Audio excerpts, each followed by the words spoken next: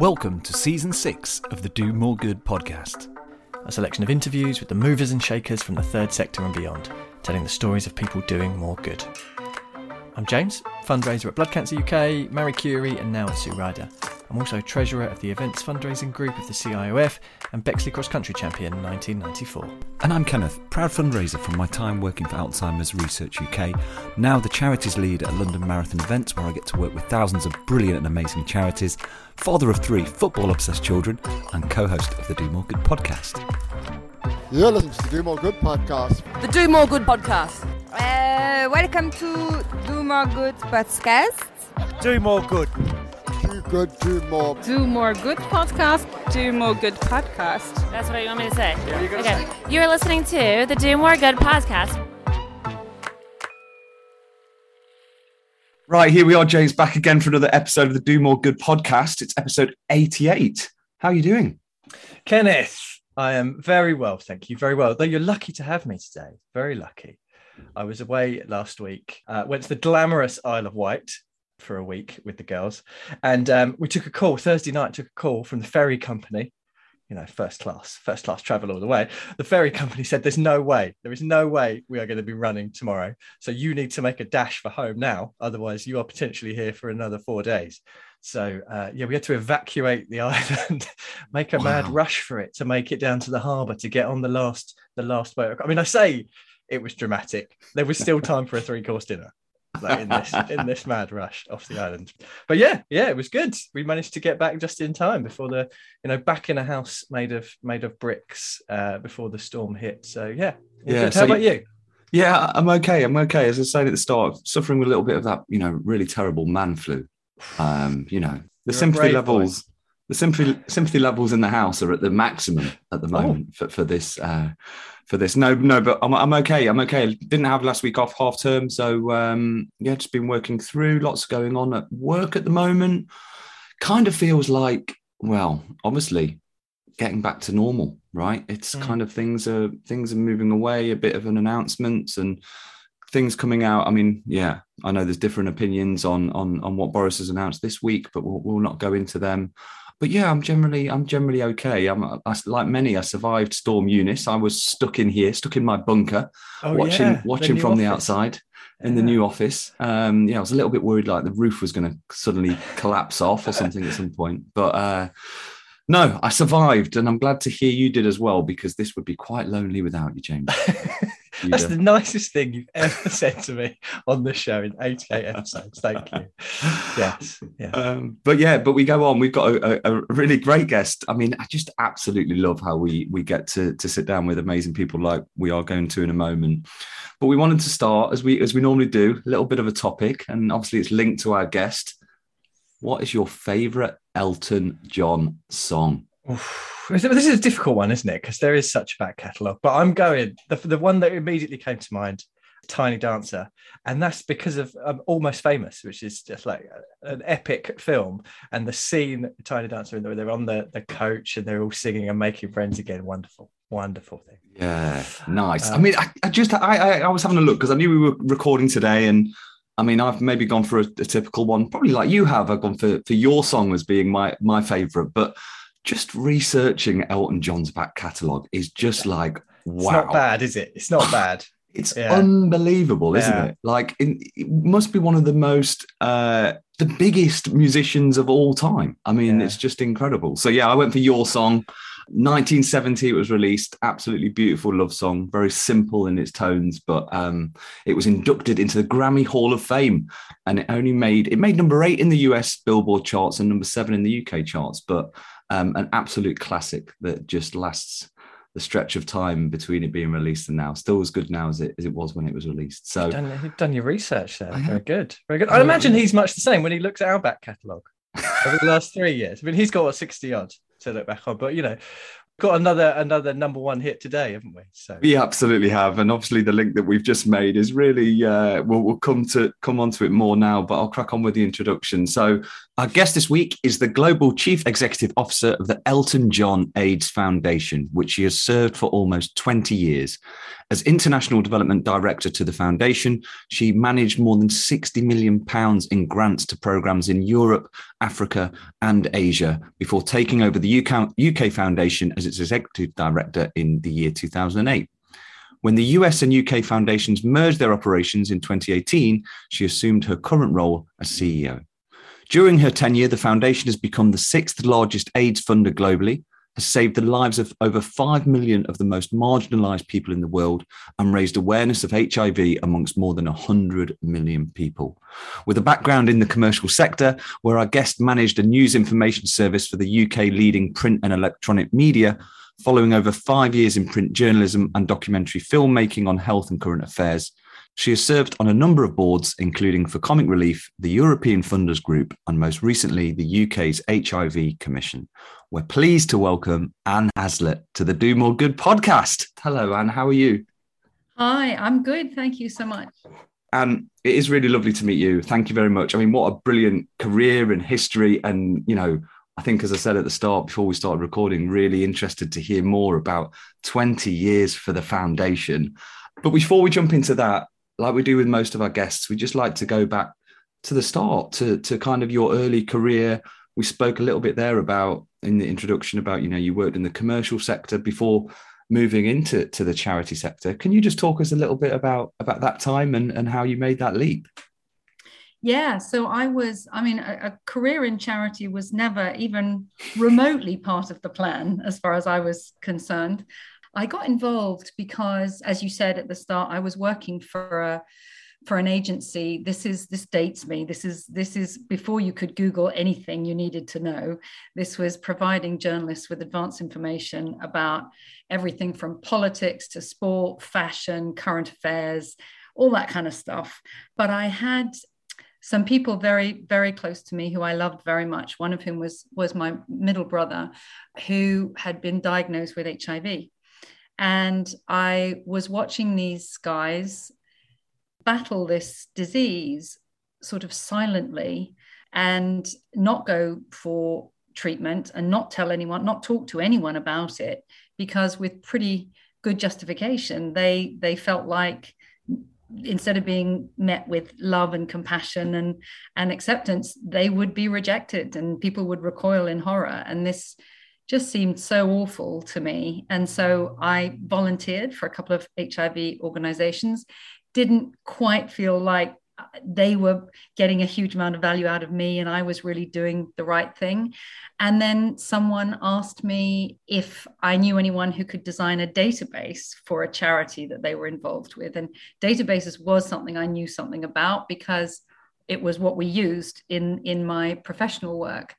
And they said, this is an HIV charity. So I said, yeah, sure. I will use my annual leave and I'll come in once a week for 6 or 7 weeks and I'll help design this thing. And that's how it started. And I really thought it would be, you know, my big contribution for sort of 6 weeks or 8 weeks to do this. And then I would move on to something else. And here I am 20 years later. So, yeah. Wow. So it's a deeply personal thing for you as well, then, that, you know, that connection you've got. Yeah, it is deeply personal. I think most people who work in charity or in development, there's some deeply personal connection, even if they're not directly connected with the issue. There's something about it that kind of draws them, whether it's the feeling that people get left behind or the sense of injustice or whatever it is. But for me, it was very personal. Yeah. And I adored my middle brother and was very close to a lot of his friends. They were a whole sort of phalanx of fabulous uncles when I was growing up. When I was a teenager, there was nothing better than having a group of gay men in their 20s to vet every boyfriend and tell me what I should or shouldn't be wearing. And they were absolutely wonderful. It sounds terrifying for potential boyfriends. I mean, God, that is a dragon's den to be going into there, isn't it? It was a dragon's den. Yeah. And woe betide anybody who kind of stood me up on a date, or they were not to be crossed, but they were also so incredibly just fun and kind and thoughtful. And in those teenage years where, you're terribly self-conscious and desperately kind of wanting to be in the pack and so on, they gave me lots of fabulous advice and they were wonderful. So yeah, I very much wanted to do something for them. And although developing the database was sort of quite a long stretch from helping them, when I started to volunteer at the foundation, one thing that was a huge issue was it was before really effective treatment. And so people got sick and really wasted away. And, it's that kind of archetypal image that people think of with AIDS, with people terribly gaunt and thin. And it was a real problem. People couldn't tolerate food and couldn't put on weight. And so I asked the people at the foundation, at the time it was pretty tiny. There was one guy who ran Elton's houses, life, his sort of private office, if you like, and had been involved in the music management, and two employees and a couple of volunteers. And I asked them if I could look into the issue of food and how we could get people to put on weight. And at the time I was visiting quite a lot of these guys who were sadly in hospital, often not being visited by their family because their family didn't know they were gay or didn't know that they were living with HIV. And we developed a system to put in kitchens in some of the main hospitals, the wards in some of the hospitals where most AIDS patients were being treated.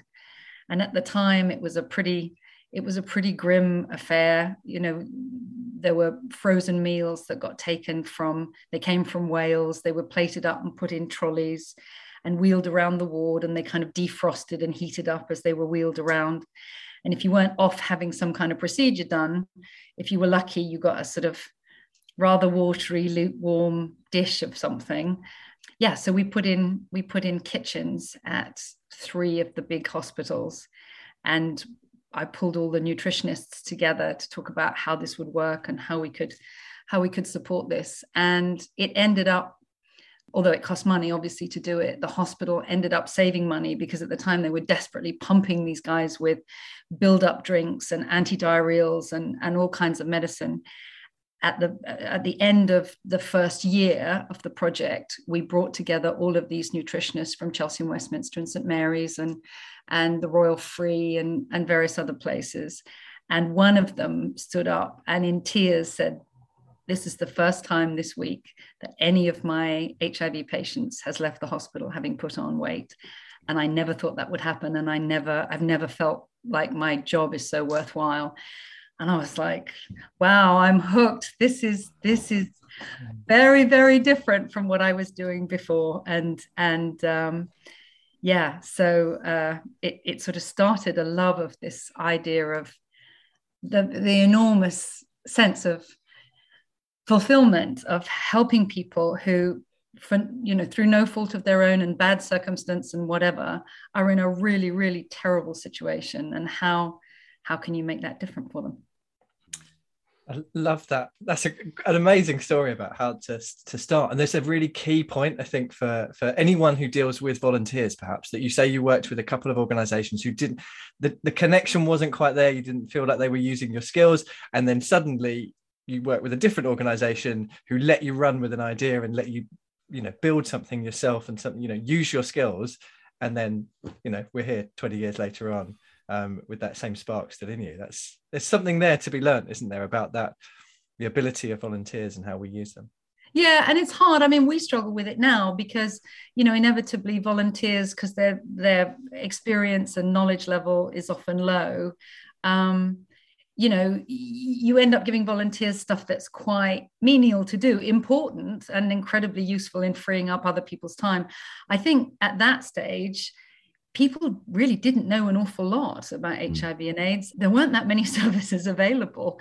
So in some ways it was kind of, look, if you're here and you don't have a problem with this issue and you want to roll up your sleeves and get on with it, then we welcome you. But I would also say it's probably very much a kind of an environment that the foundation still has today. And that comes from Elton, this idea of look, there's a problem here right in front of us. What are we going to do about it? And we're open to all kinds of suggestions and ideas. We don't have a set view on how to approach a certain problem. So hopefully we still have that attitude. That sounds fantastic. And yeah, a great story.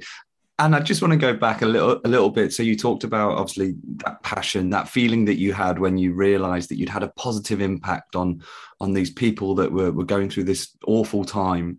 I just wonder for you personally, can you remember the moment when you kind of left your old life in terms of, you know, how your livelihood, your career that you had pre to kind of the foundation, when you left that and kind of went full time or salary, or you were offered a proper job, and just interested in what that felt like at the time? Almost imagining maybe you felt a bit of a fraud because you were giving your time anyway, and you're like, what, you want to kind of pay me for this as well? How did that work? So there's two things actually which come to mind. One was, as we were doing the nutritionist project, the kitchen project, there was an idea to open a shop selling Elton's secondhand clothes. And I said, oh, I don't think you should do that, because if you get a shop and it's a full-time thing, even with a shopper as prolific as Elton, sooner or later, you know, the stock's going to get tired. You've got rent to pay. You've got staff to pay.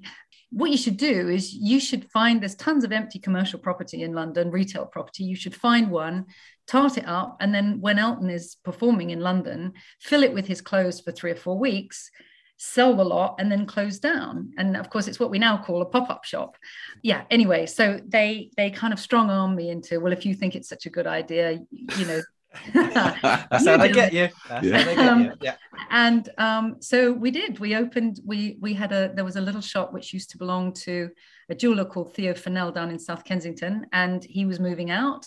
And we took the shop. And I remember, and really imposter syndrome, like, what am I doing? Sitting on the floor of this empty shop with thousands of items of Elton John's clothing, marking them up for, you know, price wise. And I had someone in retail who was there to help me. And I remember turning up the first day that the shop was opening, and it was like 8:30 in the morning. And I thought, oh my God, if this is a disaster, what am I going to do? They're going to kill me. And there were like 150 people queuing around the block. And it's like, oh my God, this is actually, right. This is going to work. I'm going to be all right. And so it was, and we made more money in 3 weeks than they'd made in a year. So they said, you know, will you stay? And can we, you know, we'll pay you for it. And then I think the second, you know, more profound thing was the first time I went on a field trip, because although I'd seen lots of people in hospital in the UK, predominantly in London, who were sick and dying and had had lots of very sad conversations with relatives and been to funerals and all that sort of awful stuff. It wasn't until I went on the first field trip and sat with people who had, I thought the people that I was dealing with in London had no support. These were people who had absolutely nothing. And I went to visit a village in Western Kenya, which at the time its HIV epidemic was out of control. And a woman came out of her house, her hut, and in a village, and she tried to hand me her baby, because she said, I have this disease, which they were calling Slim at the time. I have this disease and I can't look after this child. And I remember a sort of dual sense of, this is something now that you have entered into, and it's your responsibility to do something meaningful about this. This has gone way beyond how can I help, you know, people I know and love. This is a real responsibility. And also, my God, this is so completely different and more vital and more important than anything I'd ever done in my life. Two really profound experiences there quite early on. It sounds very different, but yeah, that is going to impact a career, isn't it? That is going to change your life. And do you think, I mean, to go back to the the pioneer of pop-up shops. Do you think that was your commercial background that came to that, and like a can-do, the knowledge of that, or was it just a can-do attitude, or was it that, as you talked about, the kind of attitude and the vision of the foundation itself of just, there's a problem, go and fix it, or maybe a combination of all three? It was probably a combination. I knew about the empty retail space because it was something we covered a lot. In the work that I was doing with journalists, there'd been a whole slew of kind of articles and reports on vacant space.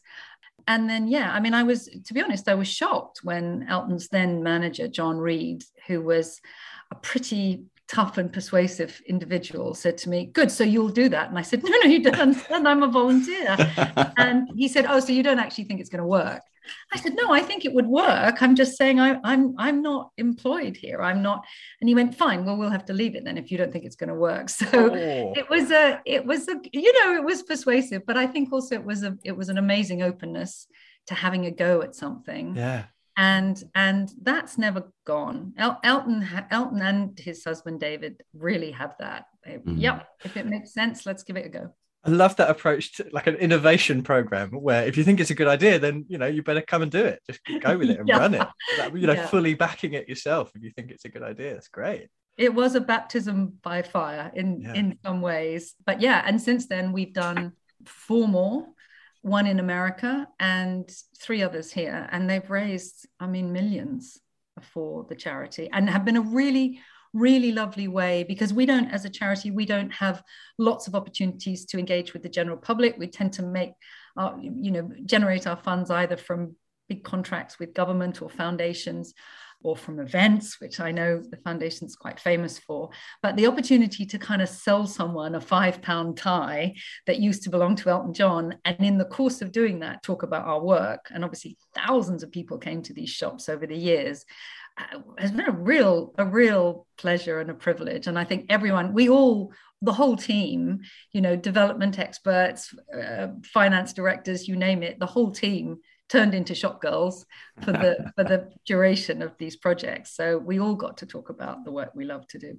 It must be brilliant for Elton as well to have that perfect excuse that when he's going shopping, when David says, "Elton, you've spent enough now," he's like, "No, don't worry. We need stock for the next one. So I'm okay." The thing that's extraordinary that I couldn't get over was he has this massive recall for things. He has the most extraordinary memory, and in literally hundreds and hundreds of items of clothing, he would look at something and say, "Oh, I bought that in such and such when I was with, oh no, I want that, I'll buy that back." He would remember those things, which was quite amazing. Wow. So, and we'd like to talk about the foundation. 20 years, as we said in the introduction, you've kind of given us a little bit of a background in terms of the early days. I'm sure you've been on a roller coaster journey for 20 years. Not only is AIDS as a virus and a disease been on a journey, but you've been along and involved with it for that many years. Can you just talk, and I appreciate this is a very big question, but what has that journey been like for you, kind of being so engrossed in this area and seeing obviously developments and progress, and then I'm sure at times things have fallen back, and then you're operating on a global scale, so there must be kind of progress in some areas and other places take a step back. But can you just talk to us about what that experience has been like for you, kind of within the foundation? It's what's extraordinary about sticking with one issue for so long, as you say, is that you really get to understand the sort of pathways to change and the setbacks that go along with that. So during the course of the time that I've been there, I've seen from deep stigma, terror that misinformed actually, but terror about we don't know how HIV is spread and anyone can get it, and horrible victimization of the LGBT community, through to, gosh, there's treatment and it works and it saves people's lives, and people who were kind of cashing in their pensions and their life insurance are going back to work. And isn't this extraordinary? And now we have, and it's been sort of weird going through this COVID era where there's so many echoes of the HIV struggle, because suddenly we had great tests, HIV tests, and they were easy to take. And We were talking about people needing to know their status. And then you get into the big macro elements of actually there are some big structural things that need to change in order to really make a difference to people's lives, how medication is delivered or where the funding comes from and so on. So it's given me a much greater understanding of that sort of trajectory for lots of different issues. And you both work in this sector.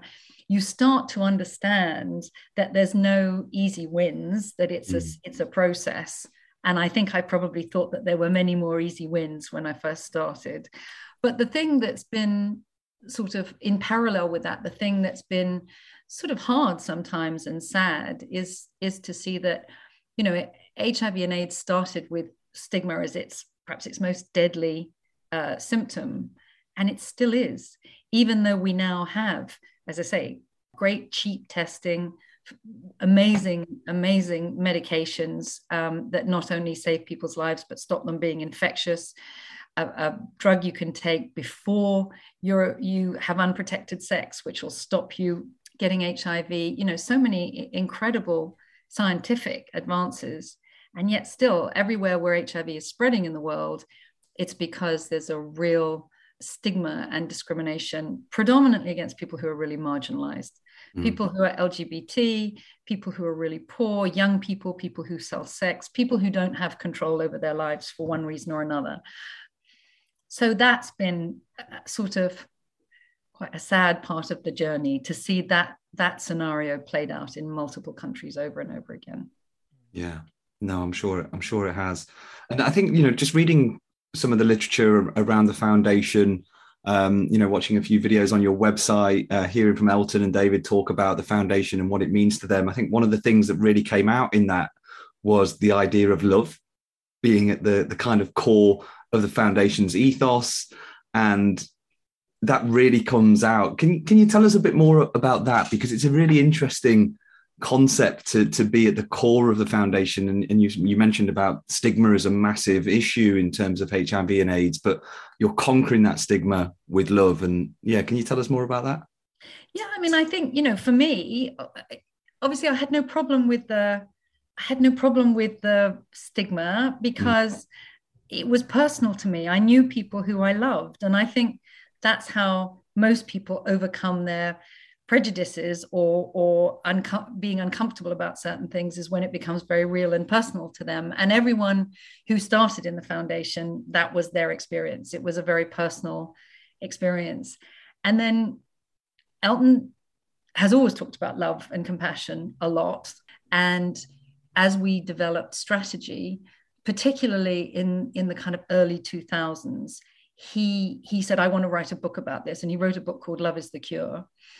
I can remember being in a meeting with a whole load of people from the United Nations, from President Bill Clinton's initiative, social scientists and academics. And Elton started to talk about love and how love was the thing that actually would change the course of the AIDS epidemic. And even though I felt this very strongly, I was like, I'm not quite sure this is the audience to kind of get very touchy-feely and talk about love. And I'll never forget, one of these epidemiologists said, it's really interesting you say that, because for the longest time, we've been separating HIV into, you either spend money on the people who have it, so far as you can, because the drugs are at that stage were still very expensive. Or you have to say, we can't worry about the people who already have it. We're going to focus all of our resources on people who are not infected to keep them safe. But actually what we've now discovered is that if you give people who are living with HIV the medication, not only do they survive, but they're no longer infectious. So it is prevention and treatment at the same side of the coin, but you need the love and compassion to look after the person who's sick in the first place. It sort of crystallized for me, this wasn't just an emotional feeling, this was actually a whole philosophy. But by leaving people behind, it was not only the wrong thing to do morally, it was a dumb thing to do if you were trying to make the difference. And so it's been a cornerstone of all of our strategic work ever since. And I think it's, the more you see of what happens in the world with COVID most recently, we need the love and compassion to understand that people thousands of miles away from us who aren't getting vaccines and don't have enough tests and don't have PPE, we need to love them. We need to show compassion, because it's a human thing to do, but it's also how we end epidemics like COVID and HIV and others. Jimbo is off at the bar, which makes a change, and means I can tell you about the website, domoregood.uk. There you'll find profiles, blog posts, previous episodes, and a link to the newsletter if you fancy some VIP content in your inbox. We're also on Twitter and Instagram at domoregoodpod, plus you can find us on LinkedIn. We've even started a TikTok. Anyway, he's on his way back. Hang on a minute, are they shandies? And you've talked about your ambitions to get rid of this disease by 2030. And one of the cornerstones of that, you've talked about it elsewhere, has been around testing. And you touched on it there, but that being the key, and reducing the stigma, showing a bit of love and encouraging people to test. Can you just talk to us a little bit about that?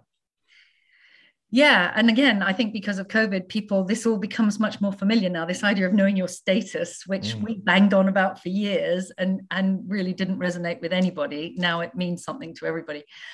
Because the treatments are so good now and so straightforward, and because the prices in many parts of the world where they need to be very cheap, they are very cheap. It's a tragedy to think that there are people who are living with HIV who haven't been tested and therefore don't have access to life-saving treatments. In the United States, where AIDS started, the first recorded cases of AIDS in the last sort of 40 years, where it started, 400,000 people out of the million people infected are HIV. They know it, and they're not on treatment. Wow. And, in any other circumstance, to have a 40% prevalence of people who should be accessing these medicines and aren't would be an absolute outrage. I mean, it's extraordinary that this happens. So one of our objectives in that is how do we link those people to treatment? And in that case, it's less about money, because clearly it's not a money issue in America. It's a stigma issue. It's a stigma issue, and it's the poor logistics in terms of the way the system works. But we do believe that if you normalize testing, and testing now is so simple that, like a COVID test, you just take a swab and run it around your mouth. It's nicer actually than having to put something up your nose. Then, within a matter of minutes, your HIV status, and there is medication that you can get onto, which is very straightforward and which will save your life and will mean that you can live a normal life, have children. A lot of the work that we've done in the past has been about what's called mother-to-child transmission of HIV. You can have healthy HIV-free babies. And so the tragedy is when people aren't aware of that and aren't accessing the care that's available. Yeah. And I'm really interested in how the organization operates today. I mean, you've spoken about projects in, different parts of the world. You've talked about research, testing, breaking stigma. Can you just give us and again, I appreciate it's a big question, but just an overview of today? How does the charity function, and how do you decide where to partner with, what type of contracts to take on, how to spend the money to supporting your beneficiaries? So I think we've always been very clear that we should do things that other people can't. We shouldn't try and overlap or confuse things that are already working well with great organizations that do them. We should champion them and let them and get out of their way, as it were. We very much focus on the most marginalized in society because it's harder for them to get the help that they need. And we're a grant-making organization, so we don't have staff on the ground providing services. We fund organizations in the field, as you might say, that we think are doing great work and have developed a way of doing something that we think can really make a big difference.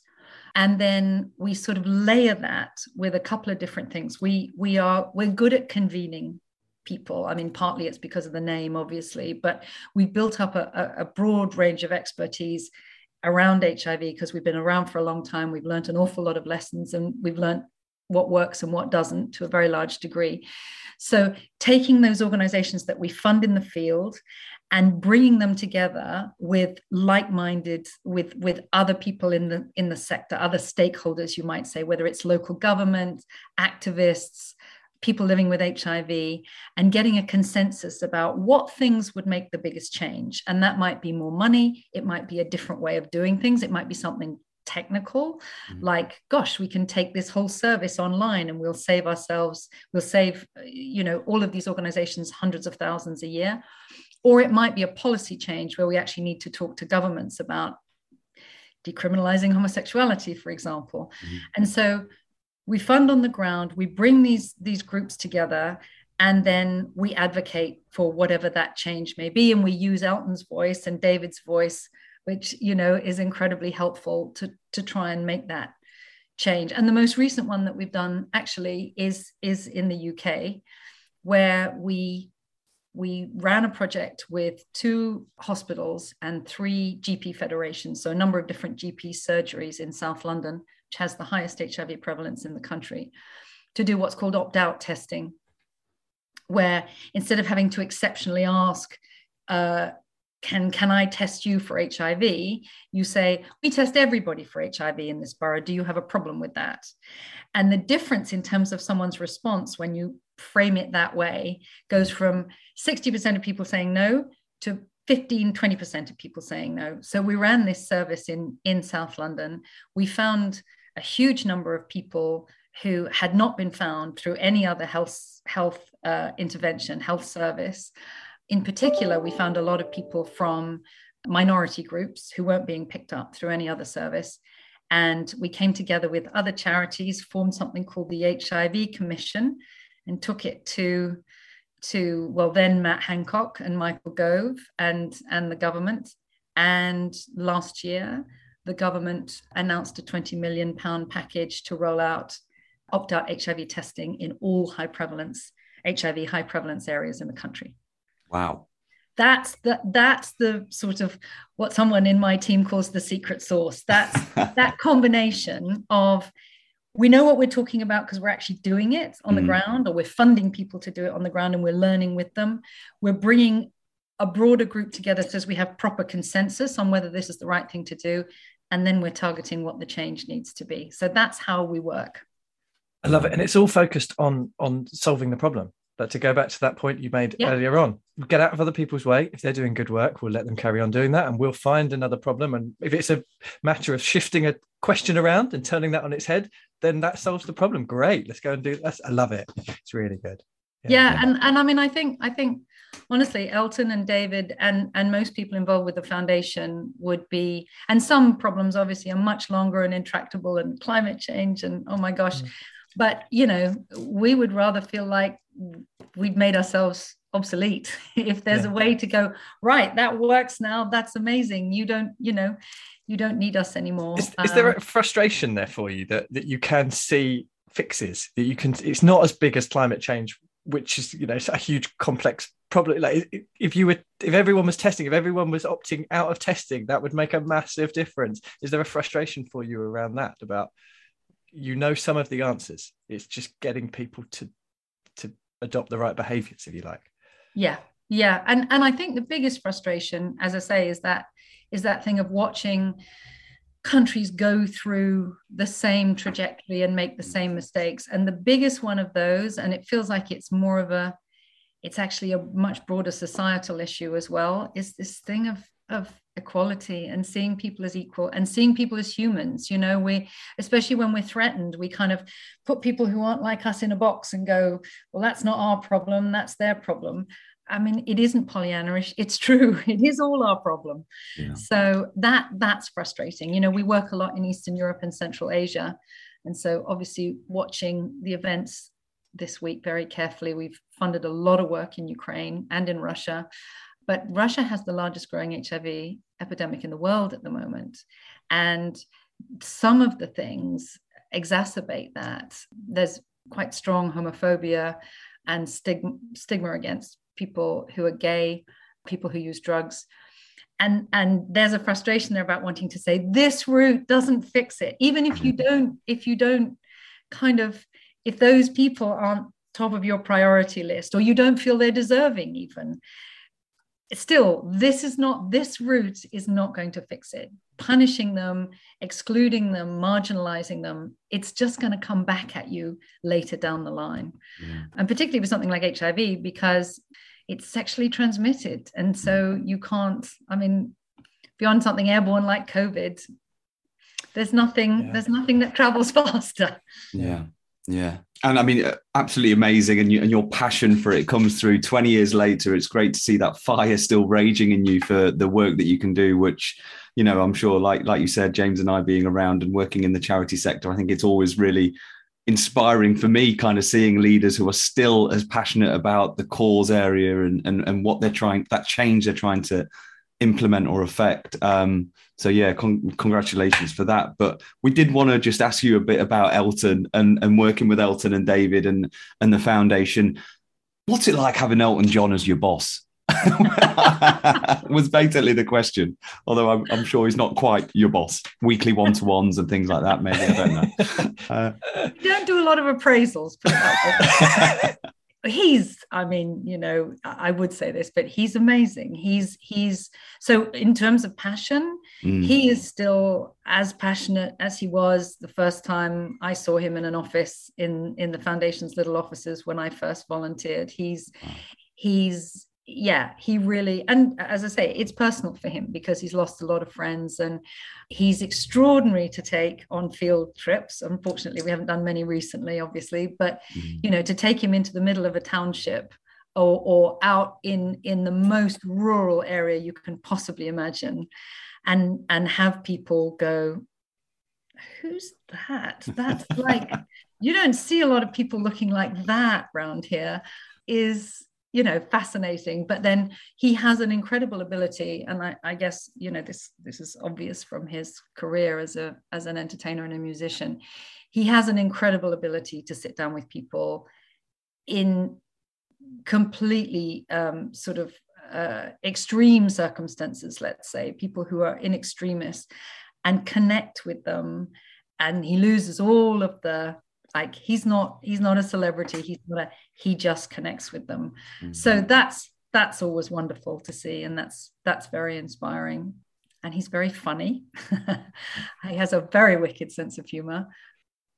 He knows an extraordinary amount of detail about a vast number of things, which kind of keeps you on your toes, because he will check with you if you're going home. So which line are you taking? So you're going to get on at Baker Street, and you think, you can't have been on a tube for 50 years. Like, how do you know that? Has an encyclopedic knowledge of sport, of art, of music, he's a real polymath, you know. So which is fascinating. But yeah, it certainly keeps you on your toes. Yeah. That's how I feel working with Kenneth. Very similar sort of thing. And it also gives you access to amazing prizes. And, you know, I think there's a deal going on with the eyewear brand that he's launching, and that sort of thing opens you up to new audiences and allows you to, you know, get new support from other areas perhaps as well. Incredible. It does. But I mean, if you've seen any of that material, in that, even the slogan for the eyewear collaboration with Walmart is "Look Yourself," and even that, there's this undercurrent of be who you are and love who you are and love other people for who they are. It's a very strong thing. But yes, the exciting thing about that, apart from the whatever it is, 113 different eyewear frames that are fun and funky and amazing, is that we're also working with Walmart on how do we massively expand HIV testing in the US, and how do we link those people to care. So it's a very, and we've done this in a number of different places, and we have more to come. It's a very exciting kind of connection between what companies can do for you. Obviously, all charities look to corporate partnerships for funding, but it's what else can they do? How else can they use their footprint, their reach to really further your mission? So yeah, that's great. Interesting. And you know, we've never spoken, as we said at the start of this, to kind of anyone in your position that has kind of the name associated with the foundation that they're working with, particularly there can't be many that has a name such as Elton John. I'm just interested again, kind of on the day-to-day, in terms of maybe some of those kind of brainstorming sessions that you might have with the team about either funding or projects or whatever it might be, where kind of the Elton John name is, or Elton himself is quite an easy route to go down, because, you know, you can use Elton, or well, Elton potentially could contact this person and we can get in here or do this. How do you manage that, so to speak? Because it feels like that could become everything, you know, if it leads to those opportunities. How do you manage that within the team? Well, I think I mean, to some extent, we have an opposite problem from most charities in that we have almost too many opportunities and options, right. You know. So the challenge is really very strategically figuring out what are the ones that are going to make the difference. And I think I went through a long phase where particularly when I was running the whole grants program, where I was trying very hard to distance us from Elton, as in, you must take us very seriously. We were frustrated because we were always reported in the press as Elton John AIDS Foundation, which hosts the White Tie and Tiara Ball. And here's a picture of Elizabeth Hurley, beautiful and wonderful and loyal supporter as she is. It was like we were always just being channeled down that one route.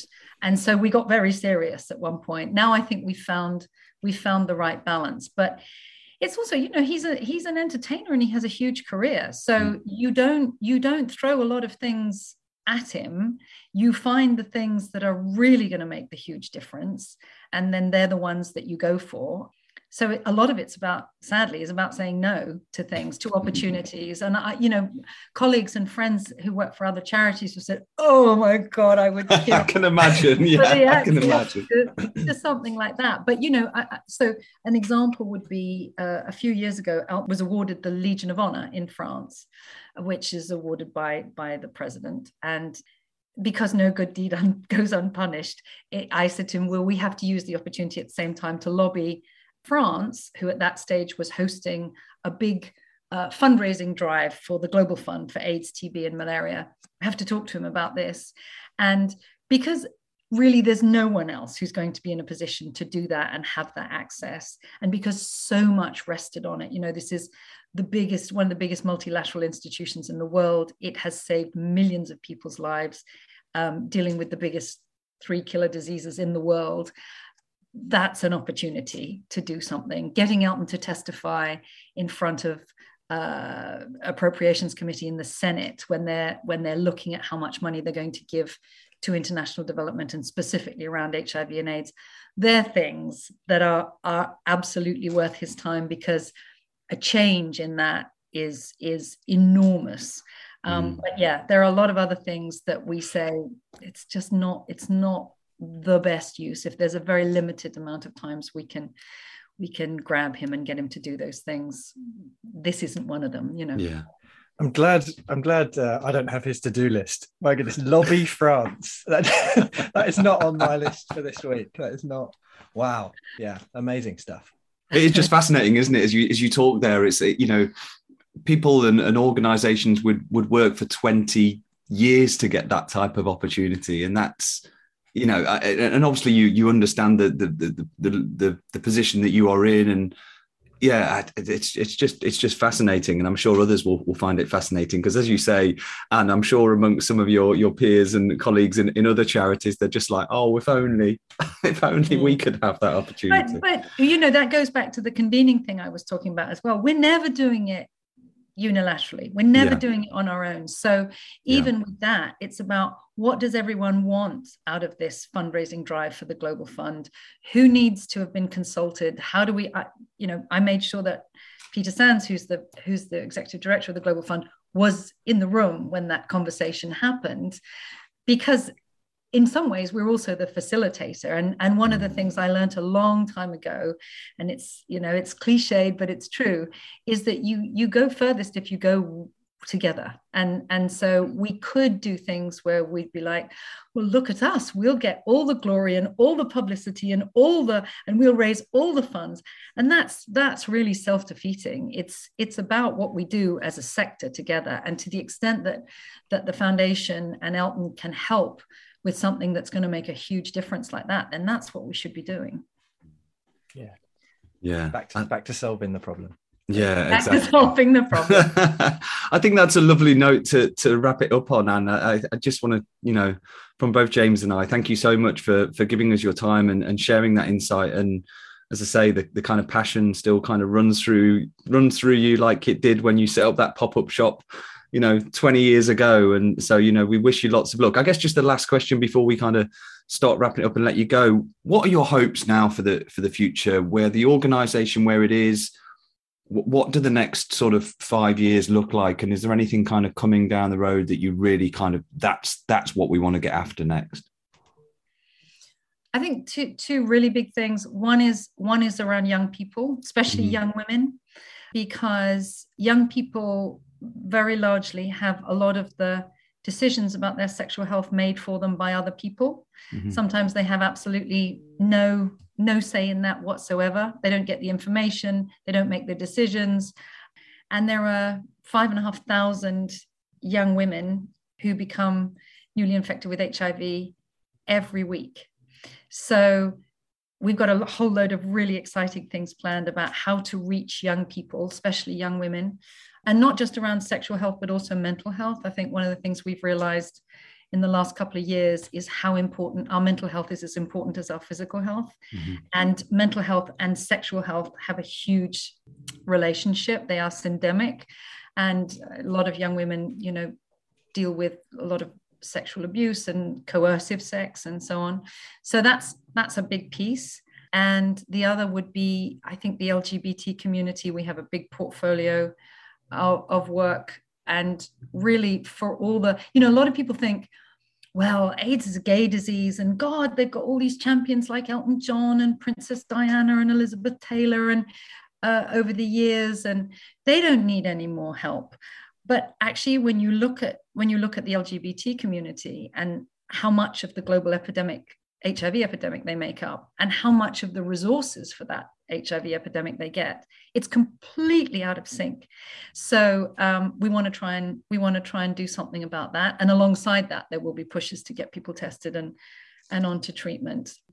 So yeah, that and helping rewire some of the dysfunction in 400,000 Americans not knowing their HIV status. That's a good to-do list. That's not a bad to-do list. Absolutely. Right. Well, Anne, look, we're not going to let you go straight away. We have 3 questions that we drop in at the end of each of our episodes. So if you don't mind, we'll come on to those. James, do you want to go for the first one? I will do. And that's scary. I was going to say that's the usual wide-eyed look that we get when we mention that, but there's nothing to worry about. Question number 1. If you could transport back in time and meet your 20-year-old self, what piece of advice would you give and why? I think be braver, because all the things that I've done that have scared the hell out of me are the things that have taught me the most, have moved me on in my thinking the most, and have unlocked things. It's when I've been scared and thought, oh no, maybe not, better not, that I feel like I've missed an opportunity. Oh, yeah. That's a great one. Great lesson.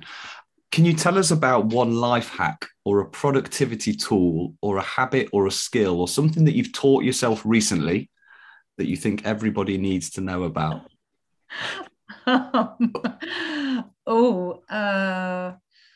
Gosh, a life hack. I can think of one thing actually, which is, and I think you mentioned before, James, about feeling frustrated about, when you know there are answers to things. But one of the things I have trained myself to do is, before I express any opinion on anything, is to ask at least 3 questions. Because I feel like we live in an age where, particularly with social media, where people form instant opinions about things, and they form them on the basis, we all do, on the basis of sound bites and incomplete information. And it limits your ability to understand someone else's point of view or see anything in the round. So whenever I feel myself inclined to go, no, that's ridiculous, or that's rubbish, or I force myself to ask 3 questions of someone about it. And every single time it makes you go, oh, okay, that's not quite as cut and dried as I thought it was going to be. That might be up there as the top one that we've ever had. That's pretty good. That is very good. Yeah. That is very good. It definitely beats bananas and pineapple for breakfast. What was it? Someone once told us they fry bananas for their breakfast. And so, wasn't it? Yeah, and eggs. That was it. So we've had everything, but that was brilliant. That's very good. Final question. Well, after that, no pressure. But as a podcast that is focused around people doing more good, what is your favourite story or inspiring individual you've met on your journey who has done something good for others? Oh God, that's a hard question. I know, it's cruel.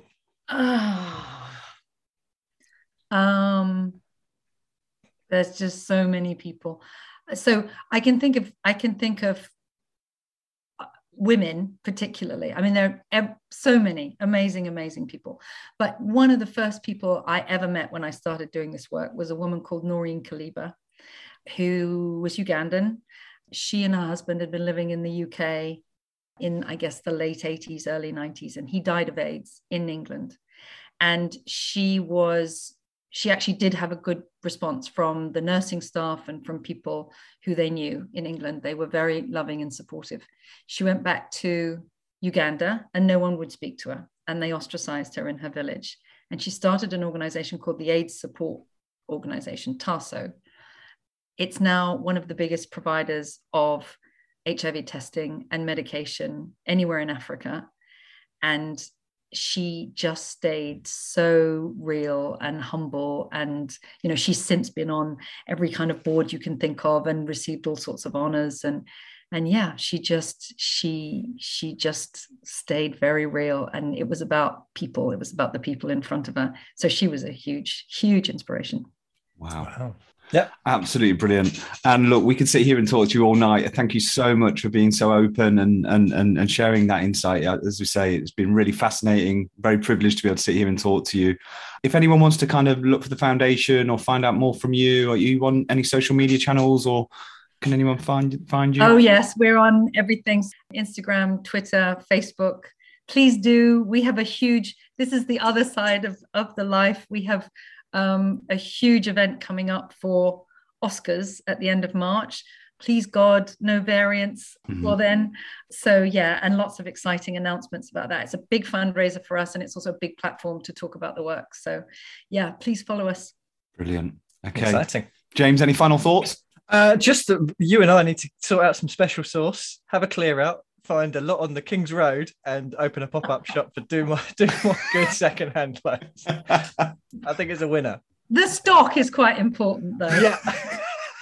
It'll be London Marathon regalia, because that's where I work, obviously, and James has got a few dodgy T-shirts hidden away somewhere. So we had good stock, and as luck would have it, my husband is the same shoe size as Elton. So he came. He works in telly. He makes science documentaries. So it's not the normal person to do this. He came into the shop and he turned into Imelda Marcos. He bought like 9 pairs of shoes. Yeah, you would. I said, I've only ever seen you buy 1 pair of shoes. He said, yeah, but look at these. They're amazing. And they fit me. I'm Cinderella. Brilliant. Anne, thank you so much. We'll wrap it up there. Take care. Have a great evening. Nice to meet you. Thanks, guys. Thank you. Thank you. Bye. Before Cinderella leaves the ball, you can find out more about the Oscars party featuring Gaga and Billy Porter at the website eltonjohnaidsfoundation.org.